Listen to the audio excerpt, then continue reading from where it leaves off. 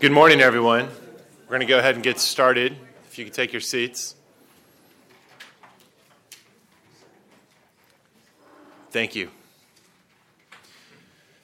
So it all began with leaks to the media, leaks that were followed by cries of outrage, enraged editorials, further investigative journalism, then a White House-appointed task force, congressional investigations, and the net result of it all, a robust, to put it mildly, a robust national dialogue about privacy, security, and the way that these things intersect with the activities of the U.S. Intelligence Committee. It was widely thought by folks at the time that the U.S. intelligence community would never be the same again, that this would be transformative. Or at least that's the way it seemed to those in the mid-1970s who were looking at the results of what had come out first in the media and then in the church and Pike investigations in the House and Senate and in presidential investigations as well. The pendulum had swung from a prior position that was characterized by trust in what the government was doing to one characterized by profound distrust and concern by what, at least some aspects of what, the government, it turned out, had been doing. Eventually, that pendulum would begin to swing back the other way, and the enthusiasm for change and reform, for imposing new constraints, would dim. But before that happened, a new equilibrium was in place, a new legal architecture that was far different from what had been before, was in place and would remain in place for decades to come. And of course, we're in a similar situation here since the summer of 2013. Same pattern, leaks, investigations, national dialogue, and a powerful sense that things are changing, that we're groping our way towards a new equilibrium. In this instance, it was inevitable that something like this would occur because of the underlying technological change impacting the way that the intelligence community goes about its business, the way it could go about its business, the way it does go about its business, and indeed the same changes making possible the very leaks that started this conversation. The idea of disruptive technological change causing significant impact on the policy and legal architectures that are the media through which the national security establishment goes about its business. This is a topic that's near and dear to us at the Robert S. Strauss Center for International Security and Law. It's one of the themes that characterize our research programs. And for that reason, this topic's especially fit for us. We're co-sponsoring, however, it's not just us. It's also the Clements Center for History, Strategy, and Statecraft. Together, the Strauss and Clements Centers at UT combined forces last year to create something called the Intelligence Studies Project. And the idea of the Intelligence Studies Project is, well, it's manyfold, but one of the purposes is to incentivize and spur academic, policy-relevant research into the activities of the intelligence community in the spirit of improving things from the point of view of the greater public good, and then separately to try to infuse a better understanding of the facts, of history, of technology, of the relevant law, all these factors, into the ongoing public debate through which we're all currently living. This conference is a manifestation of that sort of interest. And for those who will be participating over the next day and a half, thank you very much for traveling to Austin, in many cases from a substantial distance, to be part of that conversation. We couldn't start off with a more appropriate speaker than we will do this morning with Admiral Bob Inman. It's impossible to capture the scope and impact of Admiral Inman's contributions to the nation, to this city, to this university. I will say just a few things about him and then turn the floor over to him. He's a graduate of UT who went on to join the Navy and served for more than 30 years in a truly extraordinary array of capacities, retiring at the rank of Admiral.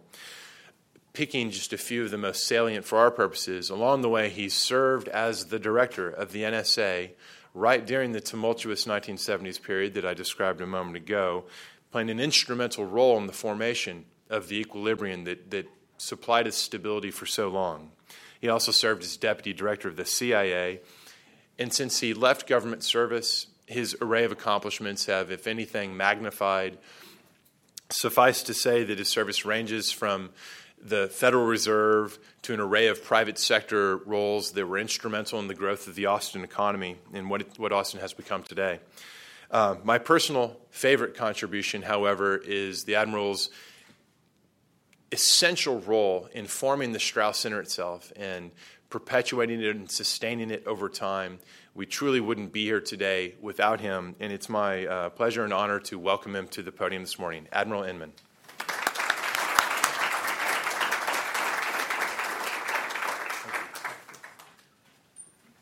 Thank you very much, Bobby, and it's wonderful to see how your leadership of the Strauss Center has taken off and what promise it brings.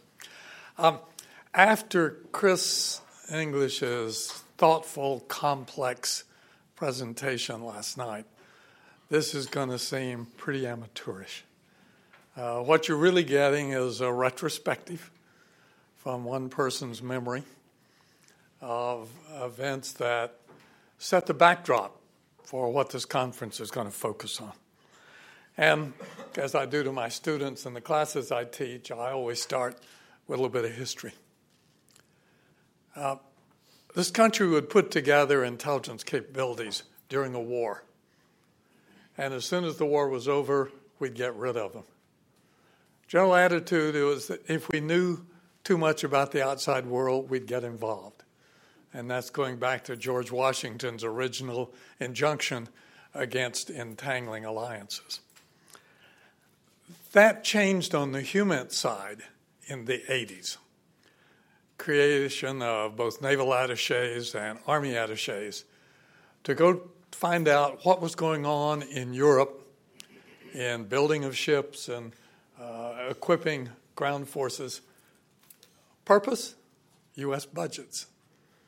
There had been no new hull laid down in the Navy from the end of the Civil War. So a 32-year-old Secretary of the Navy sent naval attachés to London and St. Petersburg, hoping that that would persuade the Congress that we should spend more money. That's a theme that continues on to the present day. But it was World War I that sharpened the country's interest in communications intelligence. And it was our British colleagues who fostered that. And you'll remember from history the Zimmerman telegram. British collected, decrypted diplomatic communications between Mexico City and Berlin. And they provided that to the U.S. at a critical point, which helped persuade President Wilson that we should head into the conflict on the side of the Allies after having remained neutral for almost 3 years. But beyond that, it also said this was something we ought to be doing regularly, not simply relying on the British. So when World War I was over, we kept a communications intelligence capability after the war for the first time. It was called the Black Chamber. It was placed in New York City. Why would you put it in New York City, not Washington? Because that's where the undersea cables came and went. And if you wanted to access the diplomatic traffic, it's like Willie Sutton. Why did he rob banks? That's where the money was. So you positioned yourself so that you could access that which was of most interest to you. We know from history that they provided a lot of detail, primarily State Department as the customer, for naval arms limitation talks, other trade agreement talks. Then came 1929, new Secretary of State.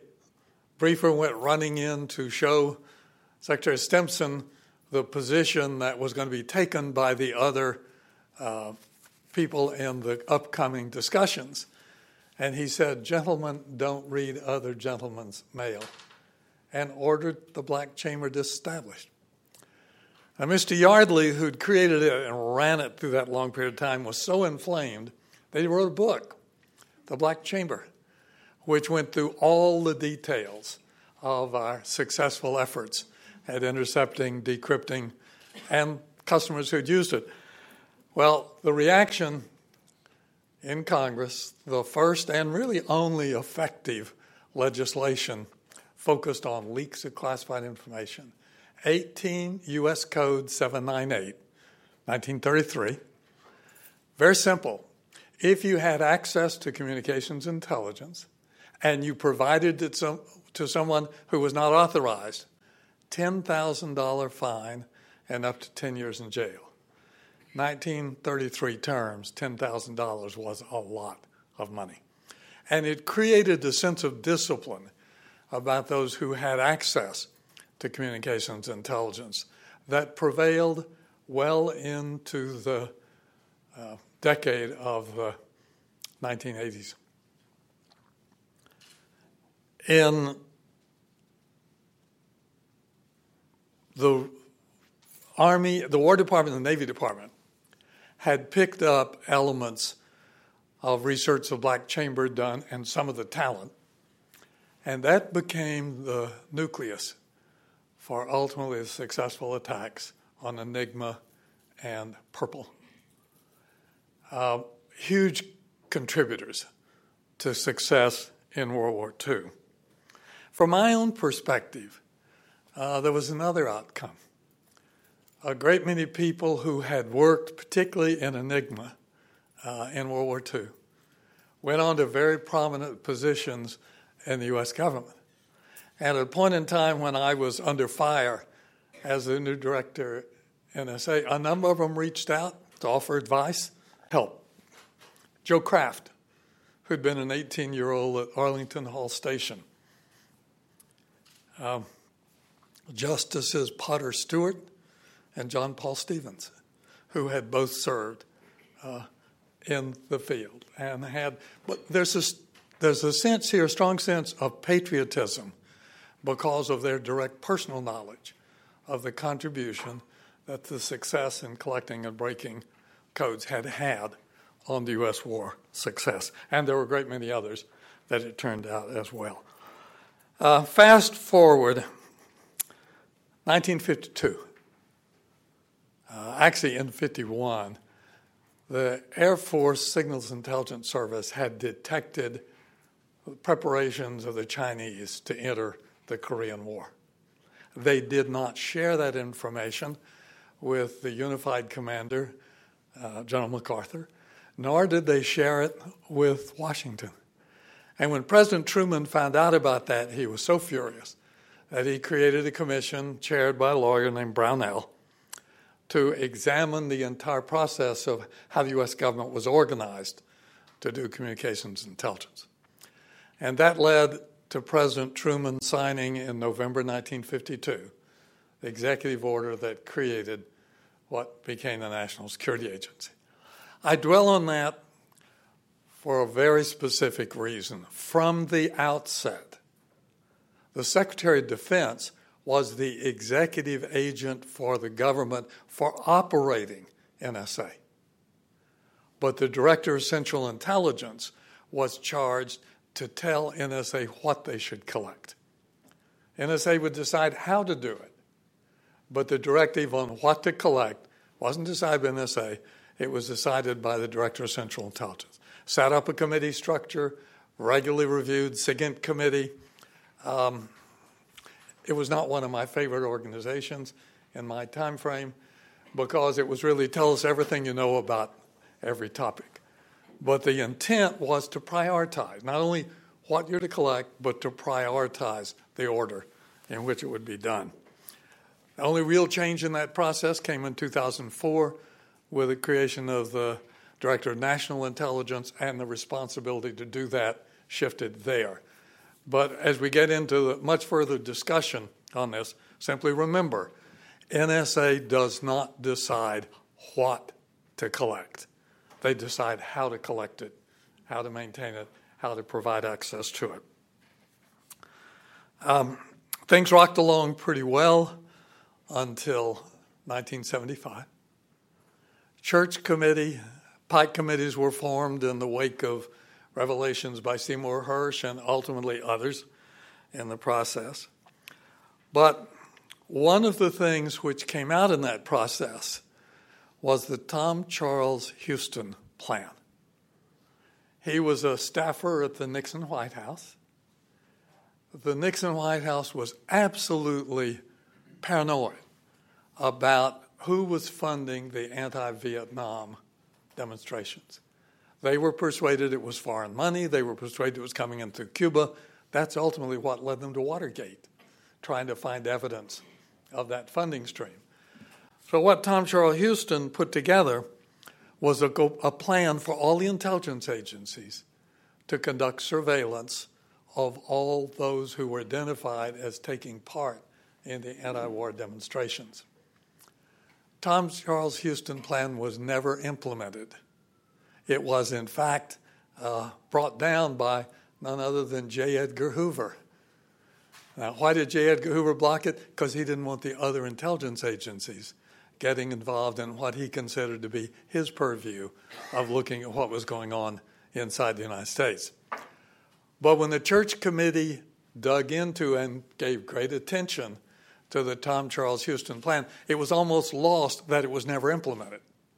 Nonetheless, General Allen, the director NSA, public session, beaten around the head and shoulders. His predecessor, twice removed, Noah Geiler, had in fact been involved in putting together the Tom Charles Houston plan. And the NSA could well have been brought into it had it ever been implemented in the process. So that created broadly in the country the image that NSA was spying on U.S. citizens in the process. I had been deeply involved in the Church and Pike Committee hearings in my role as Director of Naval Intelligence. I'd been pulled out of intelligence in 1972 to be the executive assistant to the Navy's vice chief. Every day, I was tasked to monitor how had the Navy Department writ large done the previous 24 hours with the media and with Congress. So I came to know a lot about committees, the members' committees, their orientation, but staffs, particularly, the role of the staff. So when the Church Committee and Pike Committees were put together and they began to fan out, naval intelligence was one of their targets. Had we supported efforts to assassinate Castro? Were we involved in reconnaissance activities that might get us into a nuclear conflict? I met the staffs. I read the same files they read. We discussed what we found in the files. No disagreement on fact. Disagreement sometimes on what it meant. But when it came time for hearings, I asked for closed hearings to start. Never had an open hearing. A lot of closed ones. None of my colleagues, other than Bill Colby, had ever dealt with the Congress. They didn't meet staffs. They didn't read the files. They were surprised. They began with open hearings and were surprised by things which came up. They were ill-prepared to counter them quickly. And thus you get this large public image of incompetence to deliberate activities that were inimical to the government's interest.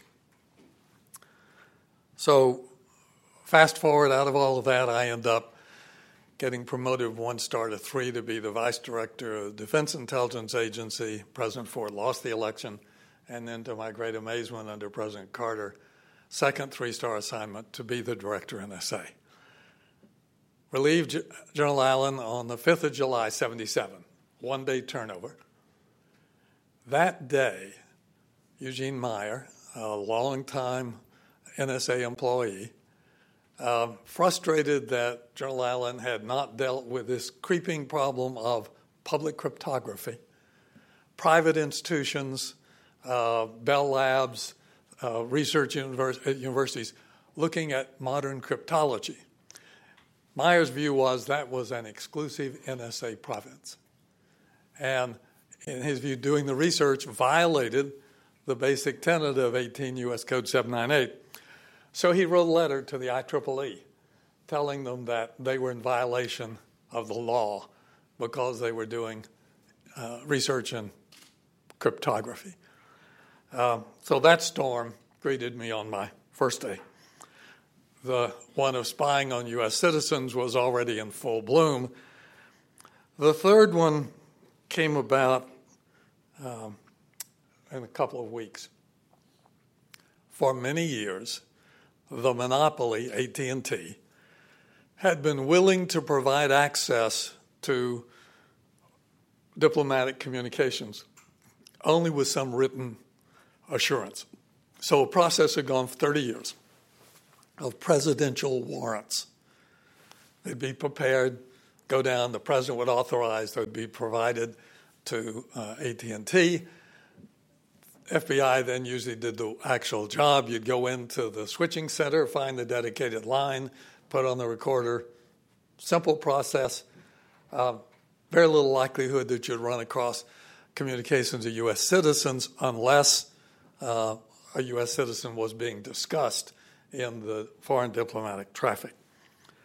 Well, stack came in of warrants to be reissued second week, so I dutifully signed them. Courier took them down to the NSC, and then he called me, the Brzezinski's deputy, David Aaron, who had been on the church committee staff, had looked at them and said, they're trying to get something that can blackmail the president with. This is like J. Edgar Hoover. So I said, bring them back, and when the current warrants have expired, stop the coverage. And we did exactly that. It turned out that there were some customers, including the U.S. Attorney General, actively following some activity, and immediately, where's the traffic? No warrant, no traffic. The answer back, we didn't understand, get them down, President Carter will sign them today, and did, and we resumed the coverage. But I concluded at that point that there needed to be a very different process to authorize and oversee how you went about collecting information inside the U.S., albeit it was all focused on foreigners, embassies, trade organizations, a litany. So I went to the Senate Select Committee to talk to Senator Warren Rudman, Republican of New Hampshire, and Senator Joe Biden, Democrat of Delaware. And out of those discussions came the Foreign Intelligence Surveillance Court. There were some people on the committee who weren't in favor, one of them named Pat Leahy, who still pops up on this topic because he didn't like the idea at the outset creating the court. Turns out somewhat later, neither did Dick Cheney, whose view that was just Inman covering his backside and there was no need to do this. He'd processed all those warrants for President Ford, and it was derogation of the inherent powers of the presidency to inject judicial review. But I was persuaded from my experience with church committee and general public attitudes that these were legitimate intelligence interests of the country, and that you ought to be able to get legislation that would let you, in fact, comply with U.S. law. So the court to review, and most critically, the select committees of the Congress to look at how you used that authority over time. We got it off to a pretty solid start in the process. So that solved one of the problems. But coming back to the other two, the issue of spying on U.S. citizens and on suppressing research in cryptography. First thing I'd done was to change the nature of legal advice for the director NSA. It had always been a career cryptologist, wonderful guy, Roy Bannerman, who'd gone up and also got a law degree. And I decided I wanted the best outside advice I could get. So Deanne Seymour, General Counsel of the Defense Department, did the work, and I hired as NSA's General Counsel Dan Silver. Substantial unease inside NSA, bringing in this foreigner who doesn't understand the signals intelligence business. Just at that point in time, we had a case on appeal to the Circuit Court in Alexandria. Justice Department really wasn't interested in it. Dan Silver was eager to get a chance to appeal. Justice let him take the case. He won a sweeping decision in NSA's favor. And all of a sudden, I was a hero for having brought Dan Silver in. But as I turned to try to deal with this problem of public perceptions in cryptography, as an undergraduate at Berkeley, Dan Silver had been editor of the Daily Californian. So certifiably liberal credentials for getting into a dialogue. His father also had been on the Berkeley faculty. So we arranged to go out for a meeting on the Berkeley campus. Mike Heyman, who was the vice chancellor, had been previous dean of the law school, hosted. The head of the faculty council was the primary opponent. And I tell you, the first hour, it was sort of the dialogue of the deaf. I would present the case. He would give an exact counter-argument. There was nothing that approached reconciliation until Mike Heyman said, no, wait a minute. Let's just consider maybe the Admiral does have a valid case. How would we go about dealing with it if it was valid? Chairman of the Faculty Council didn't like it, but the others sort of rallied. And out of it came a very serious discussion of peer review. They had had some interaction with NSA over the years, few of the researchers, and it was sort of a black hole. If they approached them, they'd get no response, no discussion. So we agreed that what we needed to put in place was neutral ground to sit down to say, could you in fact develop a peer review process that would protect NSA's long-term national security interest, but also satisfy the need to let this field of public cryptography explode, dealing with what we perceive to be a growing need in the country.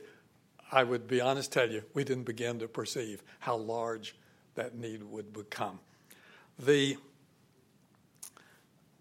Jack Peltison, who was president of the American Council on Education, agreed to provide the neutral ground. Atkinson, who was the head of the National Science Foundation, funded it. And out of it came a process. A researcher in cryptography would submit to NSA, is there any national security grounds to oppose what we're doing? NSA was required to respond within 2 months. They could not stretch it out. If they had objection, they had to be willing to clear the individual to let them understand what the objection was. I then made a detour. One of the most outspoken critics was a professor at Stanford named Marty Hellman. So I drove down in my rental car and knocked on the door of Professor Hellman, and we talked through the whole process. I reported the Berkeley conference. He agreed to take part in the effort. He was one of the very few who ultimately pursued the point of being cleared to examine and understand why the specific problem they were pursuing was a challenge. That process worked for about 15 years, and then just the explosion of digital communications and the spread sort of outstripped peer review. So the next version was something you all will, those of you who followed it will know as the Clipper chip. And there the issue was who would maintain the key if there was a need to, in fact, access something in the public cryptography thing. And the idea was raised of, well, let's have a private company hold it. Talk to the depository receipt companies who hold on to stock holders. They didn't want any part of it. They didn't want a government oversight of what they were doing.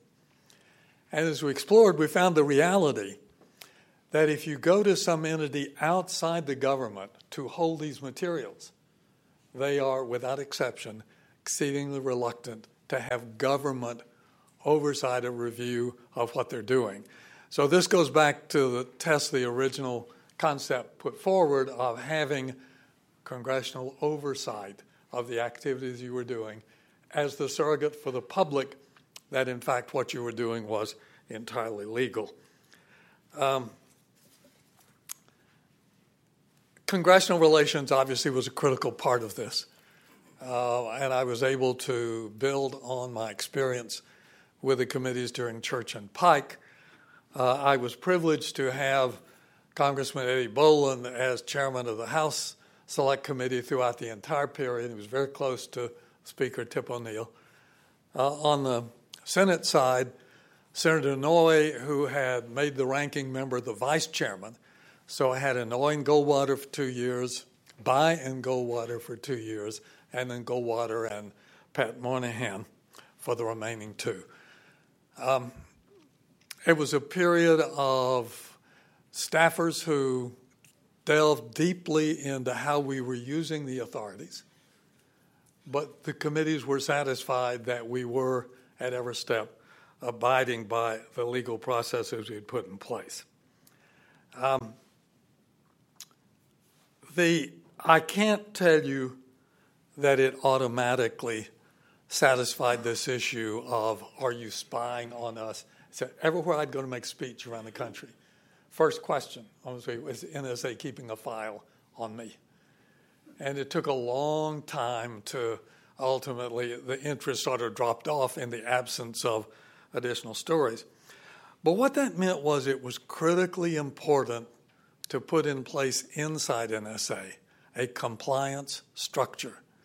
That was the counterpart that the Congressional Committee Oversight could go to, looking at every warrant that came from the FISA court, but it was particularly focused on minimization. If you accidentally came across a U.S. citizen in the process, what'd you have to do with it? Unless it was clear agent of a foreign power, and I had one of those, the president's brother, which was another whole turmoil to try to deal with. And he was unwitting. The foreign country was trying to make him an agent, but he was too dumb to understand that in the process.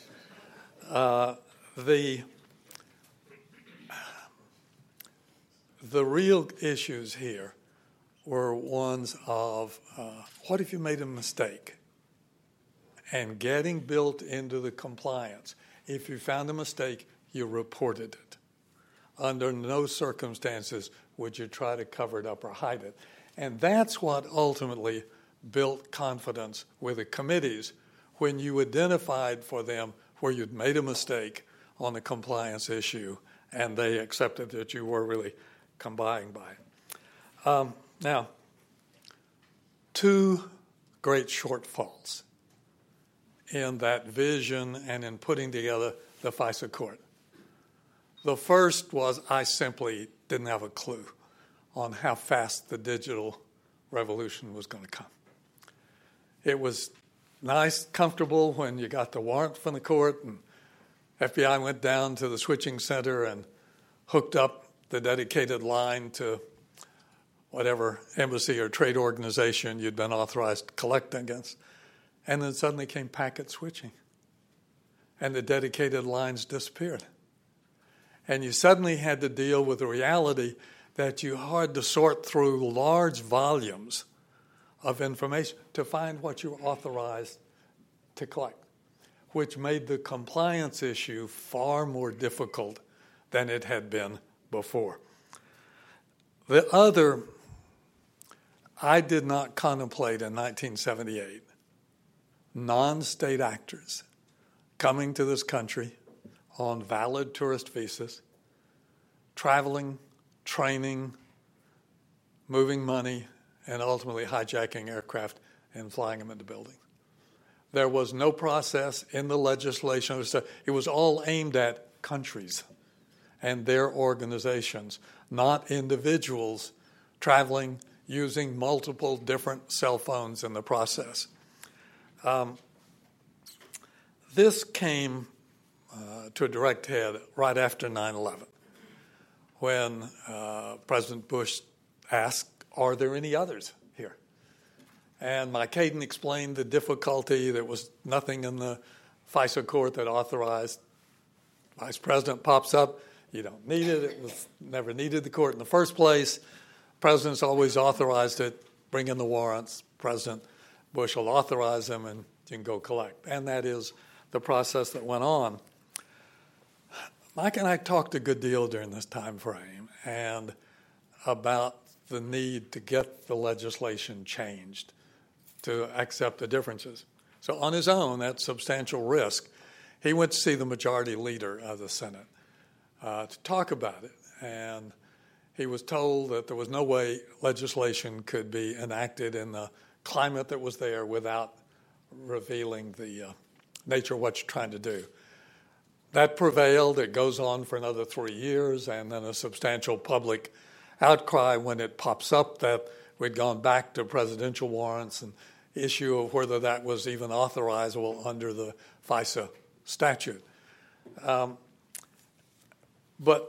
the point I'm trying to make here, inside NSA, from its director on down, the intent to provide with the provisions of the law, and if it wasn't there, get different legislation was very deeply ingrained in the fabric of the agency. Now, let me turn finally to the issue of leaks and what leaks do. The reality is, whether it's companies or individuals or countries, they rarely accept the vulnerability of their communications until they're presented with evidence of the violation. We never had a human source in the Soviet Politburo in the entire existence of the Soviet Union. But we did have a period of time when we had pretty detailed knowledge of what they were discussing, what they were talking, because we were intercepting the dialogue between Politburo members in their limousines going to and from the Politburo meetings. And somebody leaked it to Jack Anderson, and he published that we were listening to the limousines in Moscow. They put encryption on those things, but fortunately, it was a very weak encryption system. Didn't take us long till we were back at work in the process. Vital information, couldn't get any other way. It was leaked to Anderson again. He reported we were again reading it. They went to a high-level system that was never successfully attacked. 1998, Nairobi and Dar es Salaam. Cruise missiles fired into Kenya, into Sudan, and into Afghanistan. Background briefing by the National Security Advisor himself to the media about he was asked, well, how do we know Al-Qaeda's involved? And he said, well, we were listening to their communications. That went out worldwide, unidentified source, and within a week, all Al-Qaeda communications were gone. A very, very long, slow period to go try to find them. Flash forward to 10 December 2001. Palpable excitement in Washington. Bin Laden's been cornered at Tora Bora. We're going to bag him tonight. Journalists asked, how do we know he's there? Unidentified individual said, because we were listening to his communications. That went out worldwide. He never, ever was in communications directly again until it was taken down at Abbottabad. Went to couriers exclusively. Finally, Koreagate. This had happened the second month I was at NSA. Turned out that a member of Congress was regularly keeping the Korean government advised of what was going on inside the investigation. Park Sun had been providing money and favors to congressmen, particularly when they traveled to Korea. Instructed to give that info to the Speaker and Congressman Boland, but it was also given to the chair of the Ethics Committee. And within 2 days, it was in the hands of the media. Wall Street Journal called. Eddie Lindauer got the story, went to Kenny Bacon, and they called to ask the Assistant Secretary of Defense for Public Affairs, would it be damaging if we report NSA had provided? He was assured it would be, so the Journal ran their story, but didn't identify how the U.S. government knew what was going on. We watched a great scramble to find out where the penetration was.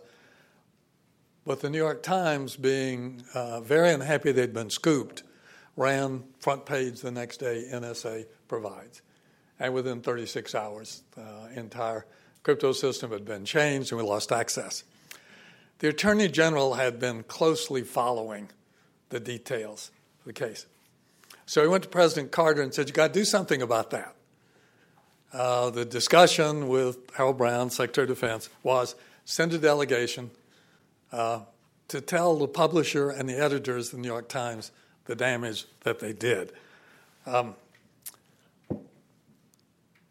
Sulzberger took a call from the president, agreed to accept the visit. General Counsel of Defense, Assistant Secretary of Public Affairs, and Vice Admiral Inman were sent. And I was instructed telling the whole story of exactly what transpired and what the consequences have been. So when I finished, Mr. Sulzberger said, well, Admiral, if this is about censorship, we're going to fight every step of the way. And my answer was, if it was about censorship, we wouldn't be there. We'd be trying to do it in Washington. What we wanted them to understand was the damage they did to sources and methods and that the journal didn't do in the process. Fascinating discussion continued for about an hour. And they finally said, well, they would be willing to try a system that if they could call at 7:30 in the evening and say, will it be damaging if we say the following? Not that you don't like it. Would it be damaging to sources and methods? We took that back. The Attorney General urged President Carter to try it. The big debate was who would do it.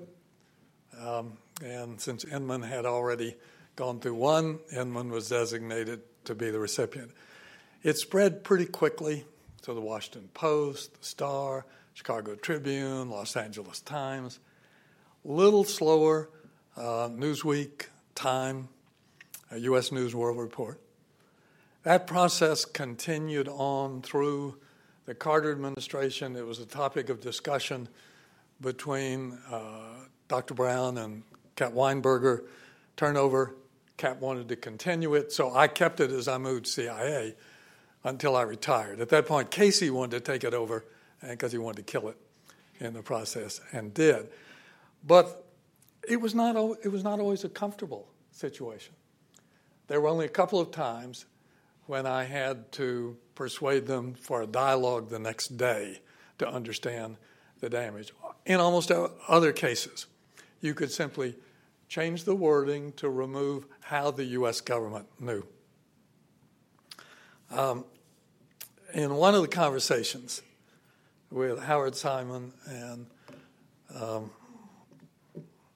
wonderful guy, Ben Bradley, at the Post, Mr. Bradley said, Admiral, we believe in the system. It works. We're informing the public. But most of these are being taken out of Bob Woodward's articles. He loves to demonstrate his access in the process. And one of these days he's going to do a book, and I want to have a chance to review that book. And sure enough, it's called The Veil. And if you were to read it, you'd think that Woodward and I were talking every other day. And he's in the preface, it says, where I was not a direct party to the conversation, I have tried to reconstruct it as I believe it likely occurred. It was a process, though, that worked in limiting the damage. But that didn't contemplate a Snowden, the disaffected employee taking large volume. And I would assess for you as you go into all of this, there are three different issues. The image that has been risen of NSA spying on U.S. citizens. And there is not a single shred of evidence anywhere of violation of the law.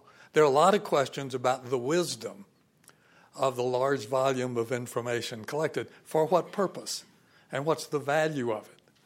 But there is not. And this image that the public once again has of files being kept on there. And I get this question regularly in speeches. So it is widely held in the public from the media coverage. The impact on allies. And finally, the impact on our friends and our fellow collaborators and the damage done to their support, particularly GCHQ and Australian DSD. What's the purpose of collecting this great array of information? Warning. And the timeliness of access is the critical issue in warning. So are you interested in reporting history after the fact? If you are, then putting it out in the hands of where you've got to go through several different layers to get to it, entirely acceptable. But if you want the prospect of warning before an attack, then the timeliness of being able to access that database is huge. For me, there's a different issue, and that's, is there substantive value of what you do? I would encourage the new director to put in place a process where yearly you look at what's been produced, leads to the FBI, product issued, and give it, don't make the judgment yourself. Give it to the Director of National Intelligence to go to the users and say, was this of value? And if you go through 2 years when it's not, then you should stop it. Not for privacy reasons, but for reasons of simply user resources that are not valuable. Finally, privacy. It will be apparent to you that I have substantial difficulty with the idea that you can't trust your government in the process. I watched an agency that I have great confidence retains the focus on complying with the law and getting laws enacted to enable what they believe they need to do in the country's interest. Yet, every time I get on the internet, I recognize the signs that everywhere I go, I'm being tracked, every step. And it's being used to make money because the ads pop up alongside where I am. So as you think about this issue of privacy, I would encourage you to weigh, is don't trust the government really the standard that you want to support? Or do you want to have some broad balance on the use of information, whether it's by private entities or government itself? Thank you very much for your kind time.